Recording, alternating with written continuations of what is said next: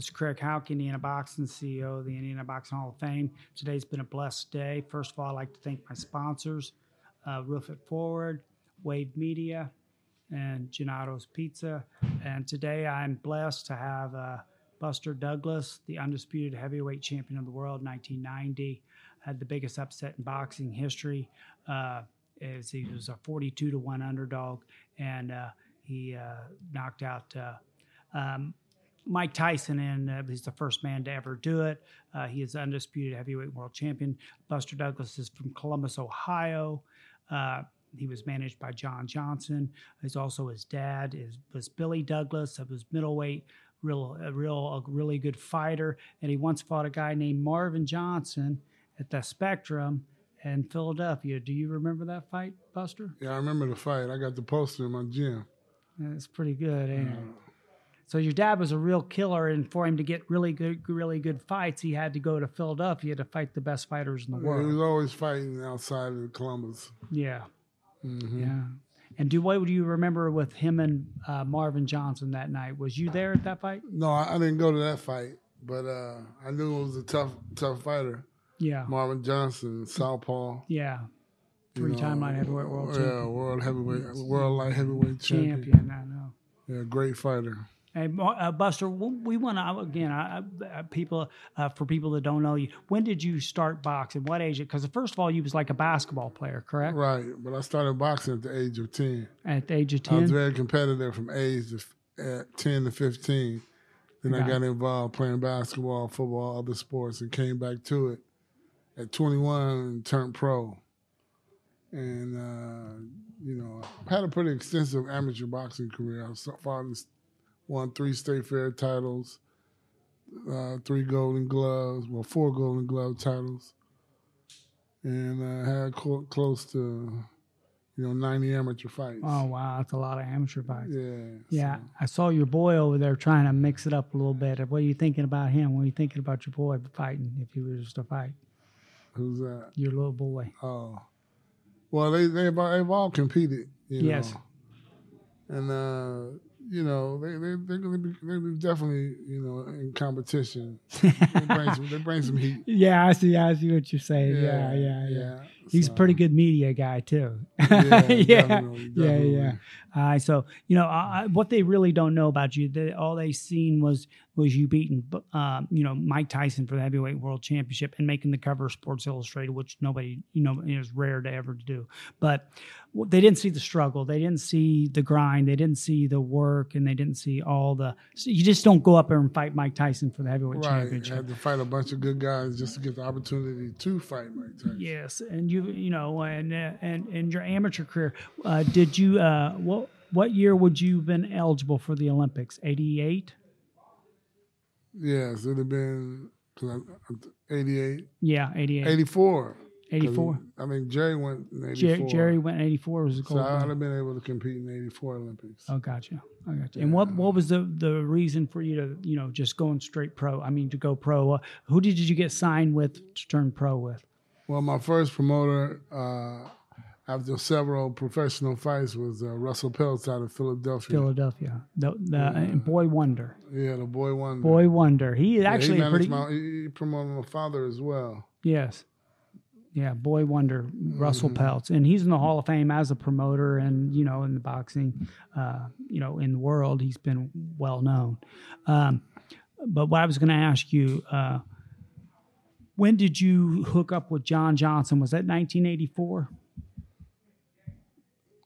Yeah, I talked to my uncle JD, talked to me and said that if I really was serious about doing the professional rankings, that I should, consider working with John Johnson. He knew John. He had worked with him before with other fighters, and he said that John was a good guy. So we sit down and set up a time to meet over at John's house, and I like what John was talking about, and I decided to sign with him, and that's where we started. And it was tough in the beginning because the first fight was a disqualification. It was at East Dallas in Columbus, Ohio. I got you. At a club, and started off kind of rocky, but he hung in there and turned things around, and got you. became very successful. I'm with you. I'm with you. You know, and you know what? If they don't, what it was your relationship? And this is one of the questions I wanted to, I was thinking about last night. I wanted to ask you, what was your relationship with your dad, Billy Douglas? Because I know, what was your relationship with your dad? How was your relationship with your dad? It was a good relationship.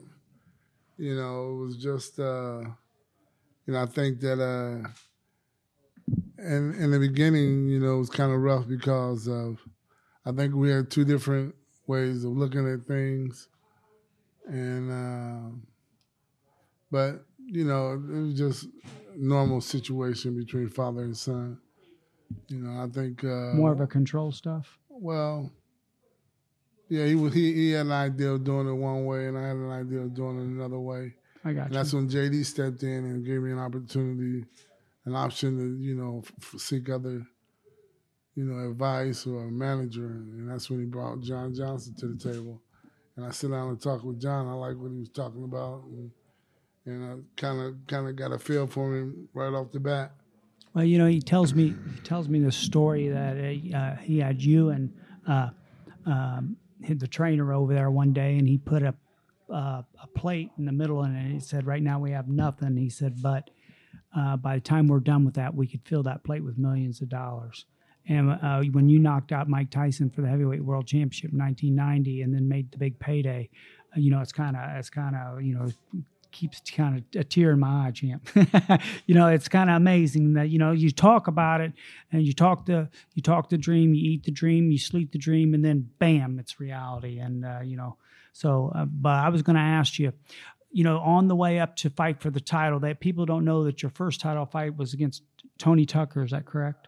Right, Tony Tucker in 1987. I gotcha. It was in the fighting for a portion of the title, the IBF title. IBF title. And that was my first opportunity of fighting for the world title, and that was an experience in itself. Yeah. Came up a little short in that fight, but it was. You had some good moments in that fight, though. Yeah, definitely, and it just made the hunger even more. Gotcha. Once I lost that fight, I got a taste of the big time. It's like, man, I wanted even more. Yeah, I got you. I got you. You know how it is. Yeah, I know exactly. Yeah. It's addicting. It's like a drug. That's it. Yeah. All right. So, I was going to talk about. Obviously everybody wants to talk about the Mike Tyson fight. You know what I'm saying? Everybody wants to go and what's going to go through your head. So you get the title fight in 1990. They call you, all kinds of different names. And I'm saying, ham and egger and this, that, and the other, and they're saying different stuff. Because Mike Tyson at that time was knocking everybody out. Well, he was proven, that's for sure. Yeah. If you wasn't decapitating anybody, you didn't have a chance against the man. Yeah. Anybody else's mind. Because he was just, by then, like I said, he was proven, and he was a wrecking crew. Yeah. And then if you weren't decapitating people or really knocking people out with one single punch, they felt that, wasn't anything, they didn't foresee anything stopping him. Absolutely. But it's called boxing. Amen. That's the art. Absolutely. I've talked to you a couple different times on, with Mike Tyson, but I kept saying, when did you really know that you had him beat? When I really thought I had him beat is in the 8th round. 8th round? Yeah. And that's when he dropped you? I felt like, I stopped fighting. Like, what do you think about me now, baby? What? Yeah. We still in here getting busy. Yeah. All of a sudden, whack. Oops. Oh. Better get back on the focus train, buddy. Yeah. He's still alive over there. Yeah, I know. But I've went to Eric Thomas classes, and Eric Thomas does a very great motivational speech.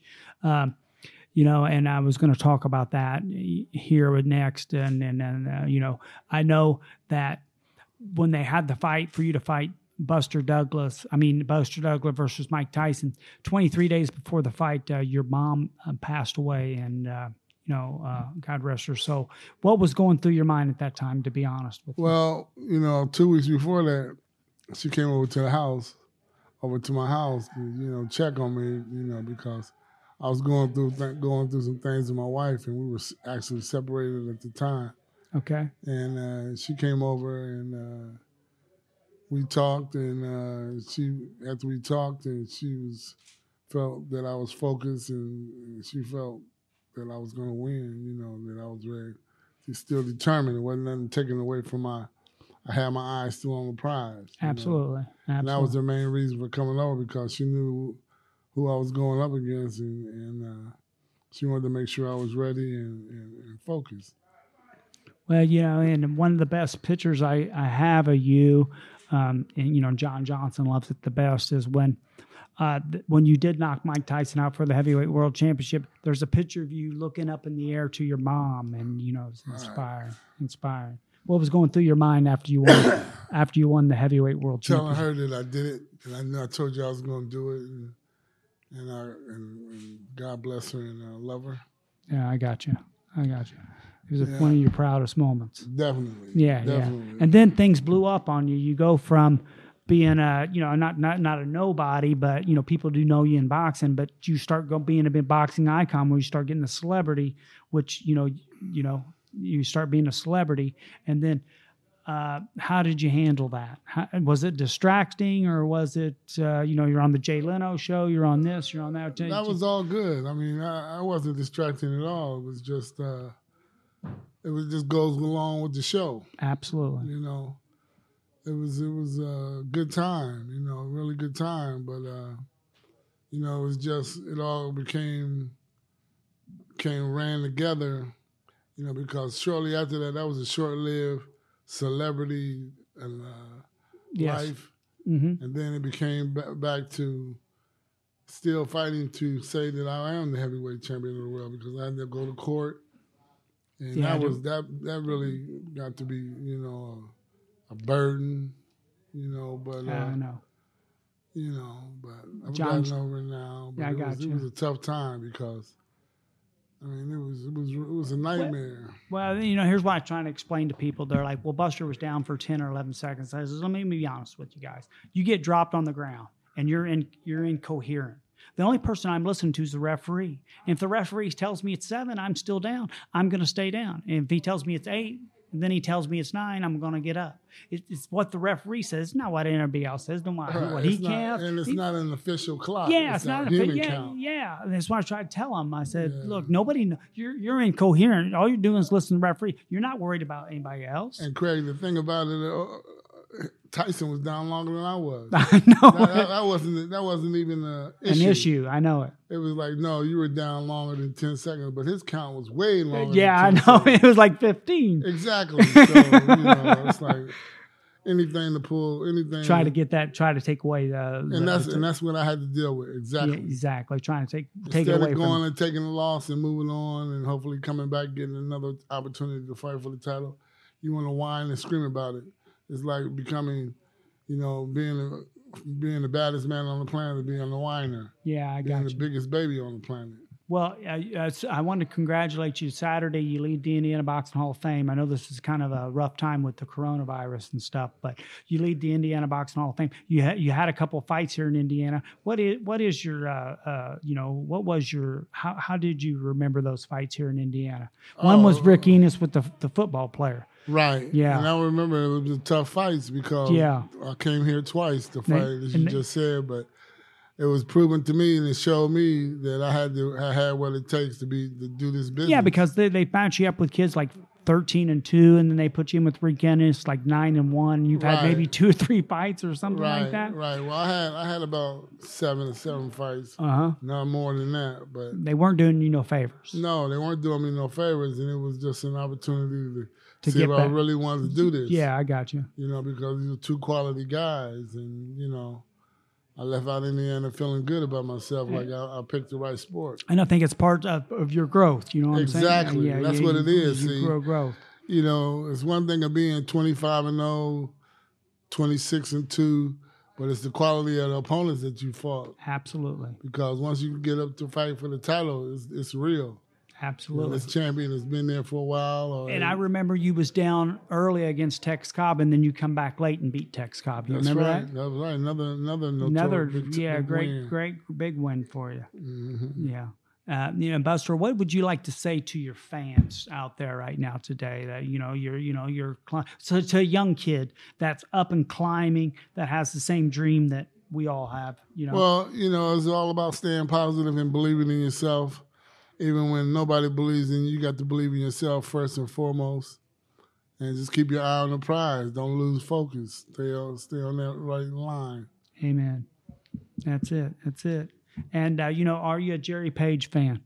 Oh, yeah. We come up together. That's what I was going to say. Yeah. We Von Johnson, all them guys. We fought in the Golden Gloves together at State Fair. Yeah. We were fighting on two separate teams in Columbus, but, we knew each other as kids. Yeah, so, I know. You growing up together. Some stories. Matter of fact, when he won the gold medal, I remember when I was training downtown in Columbus at one of Sammy's gym. It was a boxing gym downtown. And his parade was going down High Street. That was, 94? Yeah, 84. Yeah. And what was your feeling like for you? Obviously beating Mike Tyson was your biggest thrill. But then they did the parade for you. How did you feel? How did it make you feel? That was pretty awesome.